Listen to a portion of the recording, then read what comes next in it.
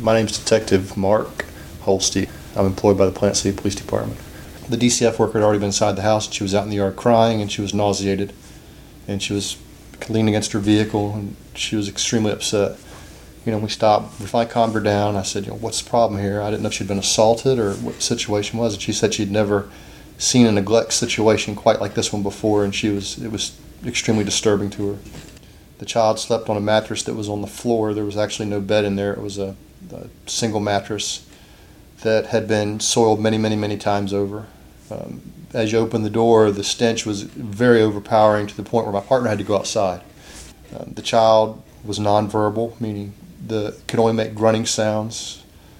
Was in a diaper, like a size 6 diaper, infant-size diaper, which was extremely soiled and leaking out the legs and down out the sides of the legs and running down the legs. And the child had insect bites, which from my training classes for homicide classes and stuff, I tell you, their roach bites had thousands of roach bites from the tip of her toes to the top of her head. I can't imagine going to sleep at night knowing that you're going to be, a smorgasbord as soon as you lay down to insects.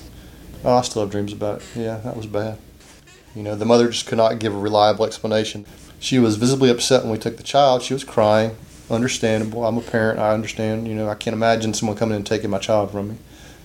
But in this particular case, I have no doubt in my mind it saved the child's life.